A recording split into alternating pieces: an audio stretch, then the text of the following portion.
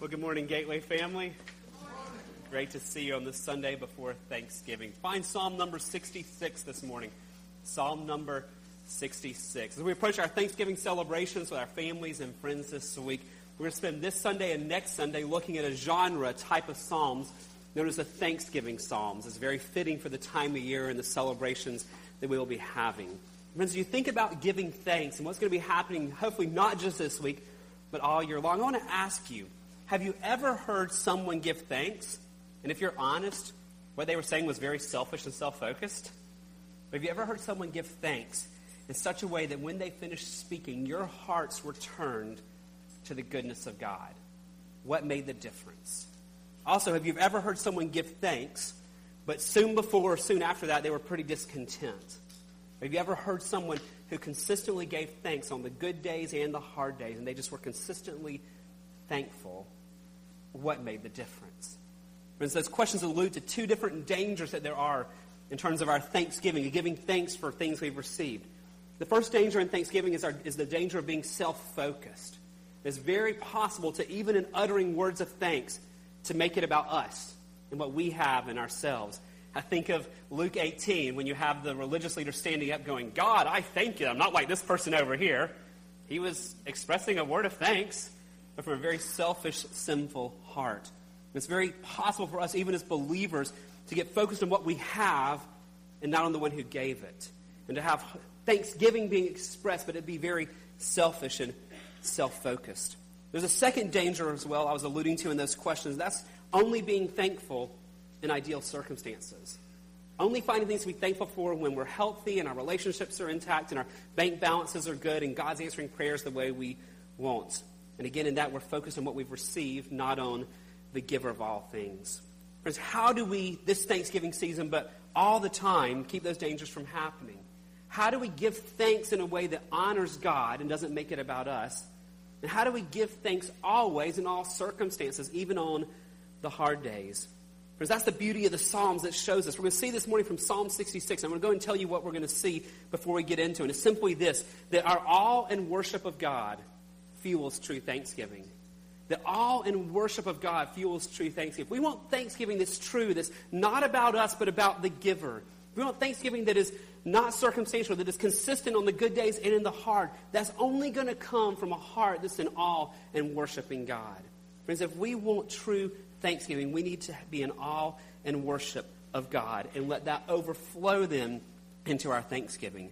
That's what we're seeing in Psalm 66 this morning. There's two sections of Psalm 66. Some people have tried to argue there's actually two psalms put together, but no, it's really just one. The first 12 verses of Psalm 66 are going to be a corporate assembly. God's people together praising God. Much of what we've just been doing. Singing to God of His greatness as they stand in awe of who He is. Then in verse 13, you're going to see as we read in just a minute, something changes.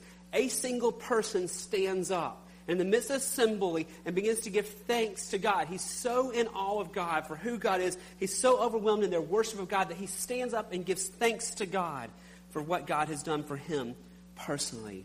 I want you to see the awe and worship of God in the first 12 verses flows out and fuels true thanksgiving in verses 13 to 20. So I want you to look for that as we read. Can I ask you to stand, please, in honor of the reading of the Word of God and the treasure that we have in God's revelation to us. I'll be reading out the English Standard Version. The words will also be on the screen. Psalm number 66. To the choir master, a song, a psalm. Shout for joy to God, all the earth. Sing the glory of His name. Give to Him glorious praise. Say to God, how awesome are your deeds. So great is your power that your enemies come cringing to you. All the earth worships you and sings praises to you. They sing praises to your name. Selah. Come and see what God has done. He is awesome in His deeds towards the children of men. He turned the sea into dry land. They passed through the river on foot. There did we rejoice in Him, who rules by His might forever, whose eyes keep watch on the nations. Let not the rebellious exalt themselves. Selah. Bless our God, O peoples. Let the sound of His praise be heard, who has kept our soul among the living and has not let our feet slip. For you, O God, have tested us. You've tried us as silver is tried. You brought us into the net. You laid a crushing burden on our backs. You let men ride over our heads. We went through fire and through water, yet you have brought us out to a place of abundance. I will come into your house of burnt offerings. I'll perform my vows to you, that which my lips uttered and my mouth promised when I was in trouble. I'll offer to you burnt offerings of fattened animals with the smoke of the sacrifice of rams. I will make an offering of bulls and goats. Selah. Come and hear, all you who fear God, and I will tell what he has done for my soul. I cried to him with my mouth, and high praise was on my tongue. If I had cherished iniquity in my heart, the Lord would not have listened. But truly God has listened. He has attended to the voice of my prayer. Blessed be God, because he has not rejected my prayer or removed his steadfast love from me. Would you pray with me? Father, we thank you for your word. Lord, we thank you that you've shown yourself to us. And Lord, I pray this morning that you would show us, Lord, what it looks like to be your worshipers who give thanks to you for all that you've done. Lord, would you grow us and deepen us in our ability to thank you because of all that you have done, and show us from your word what that looks like. We ask in Jesus' name. Amen. Thank you. You may be seated. Again, I want you to see this morning that awe and worship of God should be what fuels our true thanksgiving. So let's start with the foundation of this psalm. That's being in awe and worship of God. And we've seen this over and over in the Psalms, friend. It's a theme throughout it. You see worshipers pondering the character of God and being so overwhelmed with who God is that they cannot contain it, that they have to express outwardly this sense of amazement at who God is and who he's shown himself to be. That's exactly what's happening here once again, as we've seen in so many of the other Psalms. Go back to verse 1. Shout for joy to God. You see the excitement here. The psalmist, whoever it is, we do not know who wrote this one, is overwhelmed at who God is, and he literally shouts for joy. His heart is so full at who God is, he has to exclaim, not quietly, but he's shouting for joy to God in his worship to God. And what makes him stand in such awe? Well, verse 2, sing the glory of his name. And we've seen this over and over in the Psalms. The name represents all that God is. It's not just his literal name, it's everything encompassed in his character and who he is. Literally, this person is sitting there thinking about the character of God, the glory of God, and he's so overwhelmed he has to shout out in amazement and awe at who God is. Now, there's much included in the name of God, much included in the attributes or characteristics of God. But in this psalm, there's 5 that are highlighted. These are not new. We've seen as in many of the other psalms, but I want us to quickly look at them just to see the awe of God for who he is. We can never be reminded too much of the character of our God. 5 things that leads this particular worshiper to shouting for joy at God. Number 1 is that God is glorious. That God is glorious. Verse 2, we just read, sing the glory of his name. Glory literally means beauty or brightness, majesty. It's the brilliance that surrounds God. It's the sum of all that he is. This worshiper is going, as I think about the sum of who you are, God, and your brilliance and your brightness, I cannot help but shout to you because you are so brilliant, you're so beautiful, you're so bright, you are so majestic. God is glorious. Number 2, God is omnipotent. We've talked about that before, but it means he's all-powerful, that he's praising God because God is God who is all-powerful. Verse 3, say to God, how awesome are your deeds. So great is your power that your enemies come cringing to you. The psalmist here is thinking about all that he has seen that God has done. He is thinking about God's work in creation and speaking a billion trillion stars into existence. He's thinking about God delivering his people through miracles and signs and wonders to get them to the land. He's thinking about all the miracles God has done, and he sees the power of God on display everywhere he turns, and he praises the only all-powerful being in all that there is. He praises God for his great power. So he praises God for his glory. He praises God for his power. Number 3, he praises God for his grace. For his grace. That God is a God full of grace. Grace, remember, is giving people what they don't deserve. That God is a gracious God who gives to people things they do not deserve. Look at verses 5 and 6 here. Come, see what God has done. He is awesome in his deeds towards the children of man. He turned the sea into dry land. They passed through the river on foot. There did we rejoice in him. And what's he talking about? These are 2 Old Testament references. Crossing the sea on dry ground. This is Exodus 14 and 15. When God's people have been slaves in Egypt and God miraculously delivers them from Egypt. They get to the Red Sea and they're trapped in an ocean on one side. And here comes the Egyptian army after them, wanting to make them slaves again. What does God do? He separates the ocean and they cross on dry ground with a wall of water on their right and a wall of water on their left. They pass through. And he's remembering that. God turned the sea into dry land. In the next part of the verse, they pass through the river on foot. This is Joshua 3, when God's taking his people into the promised land. He stops the water so the Israelites could cross into the land. Now, he's mentioning these two things not to be exclusive, but to be an example of God's grace at work in his people's life.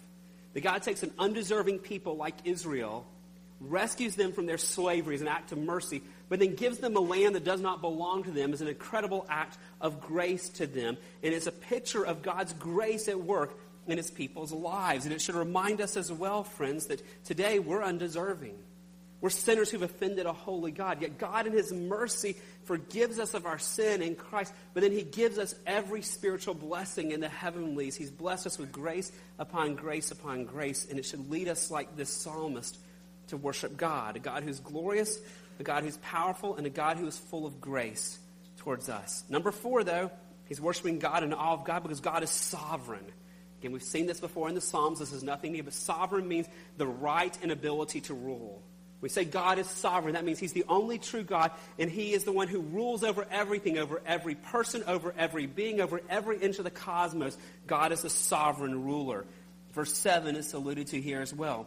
Who, God, rules by his might forever, whose eyes keep watch on the nations.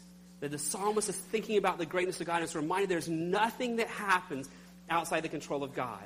God's never up in heaven saying, oops, or oh, I didn't see that coming, or I didn't mean for that to happen. God is absolutely sovereign over all things.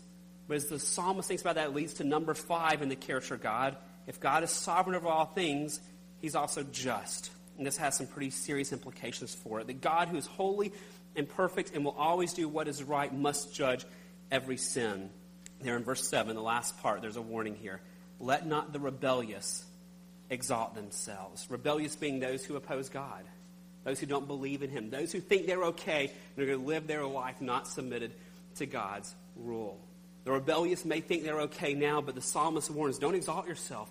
The day is coming when you realize that you did need God and you should have followed him. Go back to verse 3. That day is referenced here. Say to God, how awesome are your deeds. So great is your power that your enemies come cringing to you.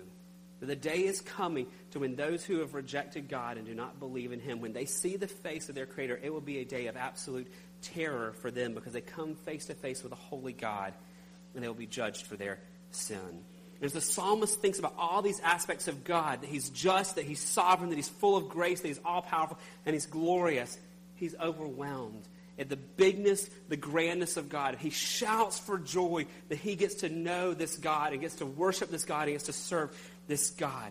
And friends, that all of God and worship of God then overflows into true thanksgiving. Again, the scene here changes in verse 13. Again, I use a little imagination here. You have all the worshipers standing around singing to God. And all of a sudden, in the midst of it goes quiet, and one guy stands up and begins to speak as everyone else listens. That is what is happening here. This man stands up and speaks to God first, and he speaks to those around. And notice how he's giving thanks when he's speaking to God and speaking to others. First, look at him speak to God, verses 13 to 15. He says in the midst of this, all the worshipers, I will come into your house of burnt offerings. I will perform my vows to you. That which my lips uttered and my mouth promised when I was in trouble. I will offer to you burnt offerings of fattened animals. With the smoke of the sacrifice of rams, I will make an offering of bulls and goats. Now let me say here, you may not see the word thanksgiving.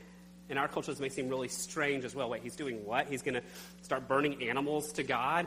But in the context of the time, the Jewish hearers would clearly understand he's standing up to give thanks to God.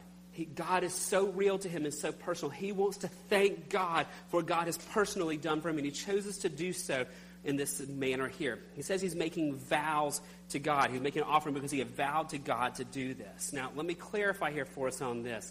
He said he made a vow in a difficult situation. When you see this, and our minds can quickly run to, he's trying to manipulate God. He's doing it, well, God, if you do this, I will do this. That's not what's happening here. God cannot be manipulated. God cannot be threatened. We can't bargain with God. We have nothing to bargain with God with because we have nothing apart from what God has already given to us. God is sovereign. God does what God wants. What you see when you see vows in the Old Testament here were people making a personal commitment to the Lord. It's a person not trying to manipulate God, but rather in faith saying, God, I'm in a really tough place, but I believe you're all-powerful and you're good and you're going to bring me through this in the right time. And to show that when you bring me through, I will continue to worship you with this thanksgiving. It was an act of faith and thanksgiving once God had brought them through the difficulty, not a thing of manipulation to get God to change his mind. He's standing up saying, I'm going to give God thanks. I promised God I would thank him when he got me through this period, and God did because God is faithful. Now I want to give thanks to him, and I'm going to give thanks to him by making a burnt offering of fat animals. I'm going to burn them. We're going to burn rams and bulls and goats. Why in the world is he doing this? Friends, a burnt offering was total. The worshiper got absolutely nothing back. He put everything on the altar before the Lord. It was to be a symbol, a sign to show God that I'm giving you everything. My heart is so thankful for all you've done that I'm going to give you the best that can be given. And we're going to burn it so that it all goes up to you. And it's a picture of total surrender to God, total thankfulness to God, and giving him the best of everything. And so you have this one worshiper here in the midst of all the people praising God, standing up and saying, God, I want to thank you for all that you've done, and I'm going to show it with this offering. But he doesn't stop there. He begins to speak to the others in the assembly as well. Look at verse 16 here. Come and hear, all you who fear God, and I will tell you what he has done for my soul. This is incredible. In the midst of the masses of the people, he doesn't just thank God for what he's received. He begins to tell others, I want to tell you what God has done. This is God-word focus. It's not about him. He's trying to stir the hearts of the other worshipers to look to God as well and be encouraged at how God answers prayer, how God moves on the behalf of his people. Like we see in the Psalms, to encourage them how a God who's so great and vast is also near and good and close and responds to our prayers. Friends, his awe and worship at the character of God leads him to a place of thanksgiving expressed to God and expressed to others. Friends, if you think about that, thanksgiving that comes from worship, thanksgiving that's the overflow of an awe of God, it's going to be radically different than a lot of what we call Thanksgiving today. I'm going to give you 3 ways I believe that thanksgiving that stems from awe and worship is so different. And I think these are really important. I hope you'll think on these this Thanksgiving season. We see this in this psalm here. Friends, thanksgiving that comes from awe and worship of God, first of all, recognizes our own unworthiness. Because if we are thanking God out of a place of worshiping him and pondering his holiness and his justice and his greatness and his sovereignty and all those things, and we begin to thank him for what he's done for us, we stand at a place not of worthiness thinking, I'm entitled to this. We come from a place of unworthiness. When we see the character of God, we're reminded we deserve nothing from him except judgment. We've sinned against him. We've offended him. And we don't deserve even our breath in life today. Even our life is not deserved. We deserve nothing except for judgment from him. And yet God in his mercy gives us life. He gives us salvation. He gives us every spiritual blessing in the heavenly places. Go back to verses 8 and 9 in this psalm.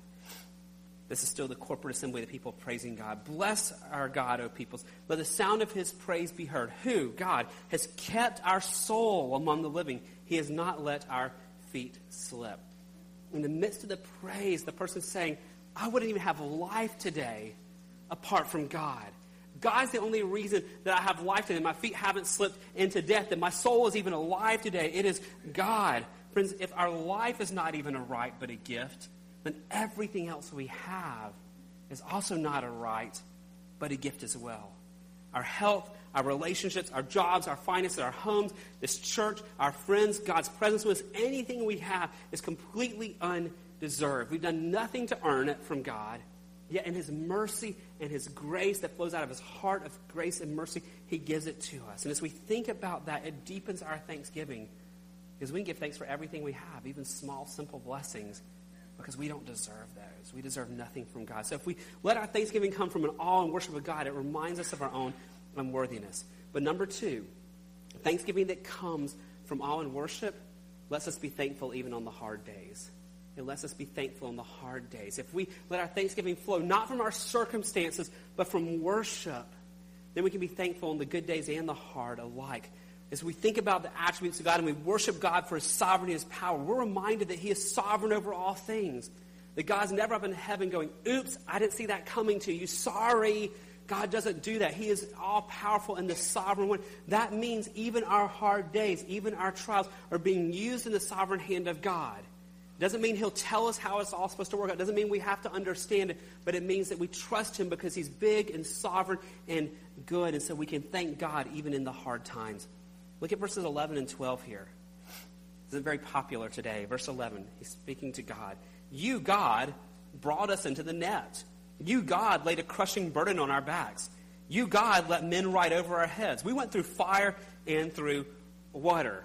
Now, my hunch is I've never seen that framed in your house like we've talked about before with other trials. This is not that verse that we sell books for and that gets published and becomes a New York Times bestseller in Christian books about God throwing nets on us and things. What is this about? Well, summed up with that phrase, fire and water. It's not literally fire and water. These represent extremes. He's painting a picture for us that in this life we will have trials of many kinds. Trials of different types. What James 1 describes, that we will have trials of many kinds, of various kinds in this life. Friends, contrary to what a lot of people like to hear today, God has not promised for life to be easy. God's goal for my life and your life is not an easy life and to get us from birth to death in the safest, happiest, easiest, most comfortable way possible. We will receive trials in life from the hands of God. How in the world can we be thankful for that? We'll go back to verse 10 that introduces those verses. For you, O God, have tested us. You've tried us as silver is tried. So why does God in his sovereign power allow his children to have nets thrown on them and burdens on their back and go through fire and water and various trials? Why in the world does God do that? Verse 10 here explains. Because he's trying us as silver. Friends, for silver to be useful for its purpose, it has to be pure. But silver doesn't start off pure. It's a metal that's dirty and has a lot of things in it that shouldn't be in it. So what do they do with silver? They heat it up under intense heat. As it melts, the impurities rise to the surface and they push them off, and it rehardens as it cools off and it's more pure. But it's still not completely pure, so they heat it up again. And the impurities rise up and they push those off, it cools off, and it's more pure. But it's still not pure, so they heat it up again. And then over and over this process is repeated. And then with each heating, the silver becomes more and more and more pure. Do you see the image of what's being painted here? God doesn't promise our lives will be easy. Rather, in his sovereign power, he allows hardships in our life because he's using it to purify us. He's using it to conform us to Christ's likeness. He is making us more and more into who he has created us to be. And if we can understand that, we can be thankful even in those hard days because God is working in them to refine us like the silver here.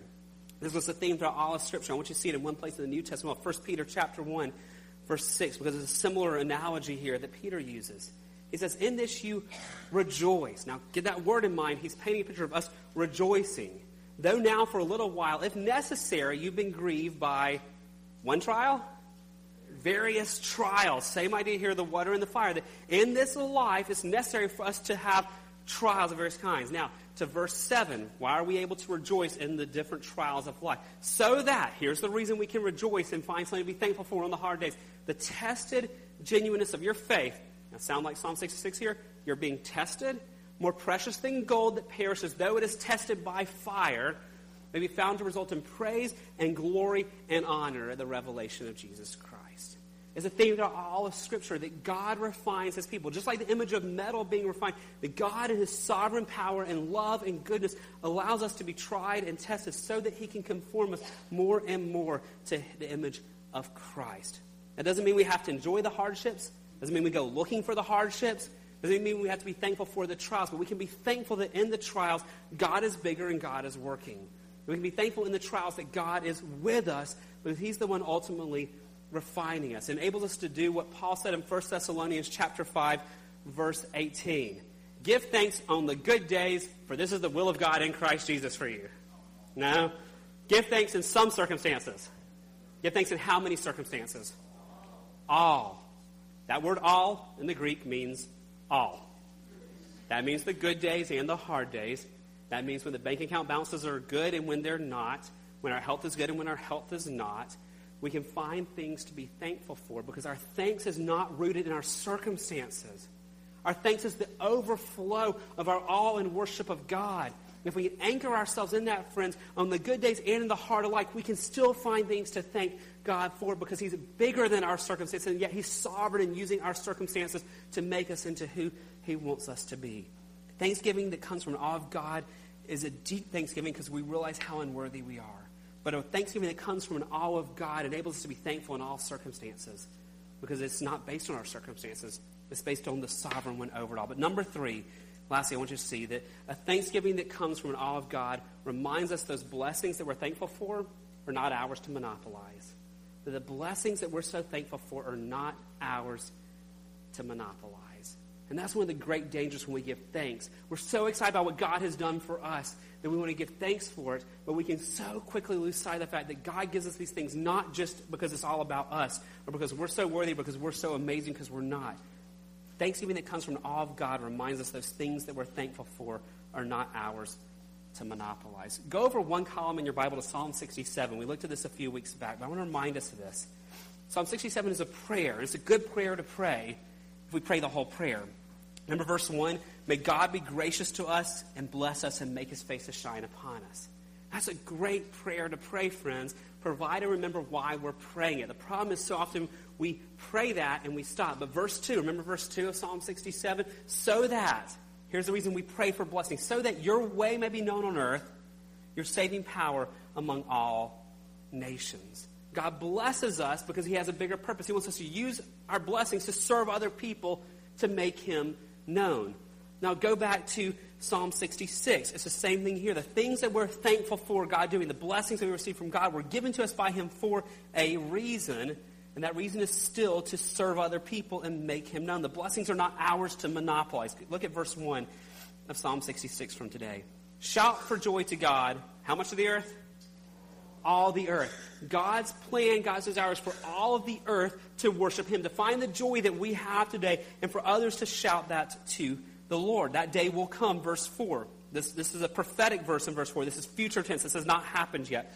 All the earth worships you and sings praises to you. They sing praises to your name. This has not happened yet, friends. That's why we pray for unreached people groups in the service here. We are longing for the day that all the earth worships God. Now, how does that day happen? When God works through us, stirs our heart to see this happen, and we begin to take the blessings that he's given to us, and we use them to make him known. This Thanksgiving, friends, those very things that we are so thankful for are gifts from God, not for us to monopolize, but for us to make him known so that verse 4 happens, so the day comes that all the earth worships him and sings praises to him. So, friends, if we let awe and worship fuel our thanksgiving of God, we'll be incredibly thankful because we'll see our own unworthiness. We'll be thankful even in the hard times because we know a sovereign God is working good. And we will see God's purposes, and we will use those things we're thankful for his purposes so that he is glorified and worshiped. All in worship of God should fuel our true thanksgiving. So, friends, this Thanksgiving week, I want to ask you, what are you thankful for? What are the things you typically, your mind goes to when you think of giving thanks? Like tonight in our Thanksgiving dinner, when we sit around the tables and tell each other what we're thankful for. You can go ahead and be thinking about that because you'll do that tonight around the tables. But as we do that, what are the things you're thankful for? Are we thankful just for circumstantially? Or are we coming to a place of thanksgiving because we're in such awe and worship of God that is overflowing? We see his hand at work in all situations. Friends, what are you thankful for this Thanksgiving? And is it coming from a place of awe and worship? I hope you'll reflect on that this week, but we also have a chance to reflect on it right now. Communion, a celebration of Thanksgiving, a sacred moment in the life of the church. This is a Thanksgiving meal. We are worshiping God. We are saying thank you to God for all that he has done. Friends, like we saw in the psalm today, we deserve nothing from God. We don't even deserve life today. But God in his mercy and grace has given us life. He's given us salvation in Christ. He's given us every spiritual blessing in the heavenly places. And communion reminds us how that's possible. That you and I aren't getting to God in our own merits and our own strength. There's nothing you and I can do to get to God. But God in his mercy has come to us. Communion reminds us of Christ's body that was broken for the forgiveness of our sins. The juice reminds us of his blood that was poured out on the cross as he took the wrath of God, the wrath that I deserve and the wrath that you deserve, as he took that upon himself. See, as we even talked about the holiness of God, God is so holy, he can't overlook sin. He can't wink at it. He can't say, oh, that person's okay, I'll like it.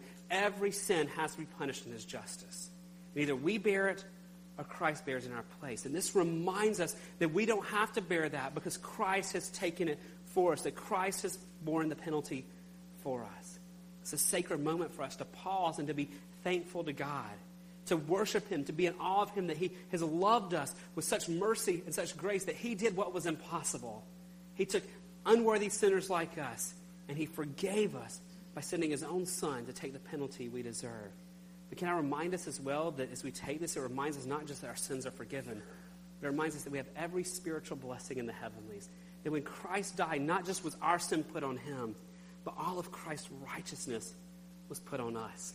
So when we approach God, the Father sees us covered in Christ's righteousness. We come to the Father with a righteousness not our own.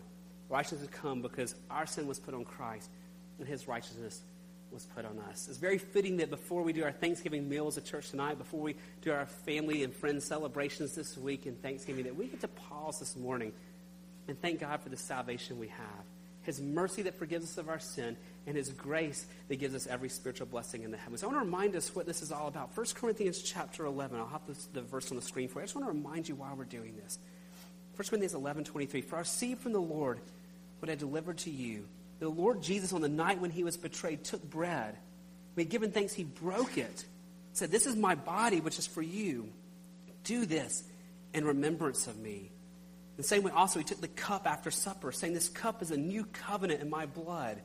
Do this as often as you drink it in remembrance of me. For often as you eat this bread and drink this cup, you proclaim the Lord's death until he comes." Because we are proclaiming what Christ has done.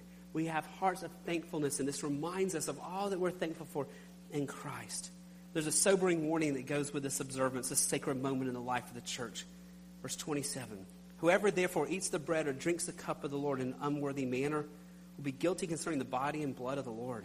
Let a person examine himself then, and so eat of the bread and drink of the cup. For anyone who eats and drinks without discerning the body eats and drinks judgment on himself. Because this is something only for believers to do. If you are not sure you're a child of God, if you're not sure and you're convinced in your heart that you are a follower of Christ, I'd encourage you, when we come to observe this, just stay where you're seated. No one's going to come talk to you. No one's going to come shame you. No one's going to look at you funny. This is only for those who are confident they're children of God. Not because of anything they've done, but because of what God has done for them. And I just encourage you to remain where you are. Friends, if you are a follower of Christ, you are welcome. We invite you to come express your thanksgiving to God as you celebrate this moment in the life of the church. Remembering what Christ has done, his body being broken, his blood being poured out, so that we could have mercy and could have grace. Not just Thanksgiving season, but all of the time. Like it says in the scriptures, to examine yourself. It's a great time before you receive it to take some time and say, Holy Spirit, search me. Is there any unconfessed sin in my life? To even ask the question, Lord, am I expressing true thanks to you for all you've done? Is my thanksgiving rooted in worship of you? Lord, am I worshiping you? Even to ask those questions and ponder those and seek to worship the Lord. It's a great time to do that. That's why we observe it like we do it. You have time sitting in your seat before you come receive the elements to pray and reflect. And there's no rush to take it a certain time. You can remain in your seat as long as you want today to pray and talk to the Lord and do business with the Lord. Take time to let the Lord search your heart and speak to you and deal with sin in your life before you celebrate this act of what the Lord is reminding us of today. So I'm going to pray for us, then our praise team's going to come, and then our deacons will direct you to come receive the elements. Father God, our hearts are filled with thankfulness today, Lord, because we realize we deserve nothing from you except for judgment. Yet you have made a way for us to know you. To think that, Lord Jesus, you came and you lived a perfect life. You fulfilled the law that we could never fulfill, and you went to that cruel Roman cross. And you took all the wrath that should have been put on us. You took it yourself. That we might have forgiveness, we might have new life in you. And Lord, I pray today for everyone here who knows you, that this will be a time of great thankfulness, that you will just, your Holy Spirit will remind us of all that you've done for us. We'll be reminded through this very powerful visual symbol of the great cost there was to purchase our freedom. And I pray our hearts will overflow with awe and worship, that you have drawn us near to you, you've given us this new life. And Lord, I pray that you will be pleased as we say thank you this morning, as we celebrate this together. And Lord, we ask it all in Jesus' name. Amen.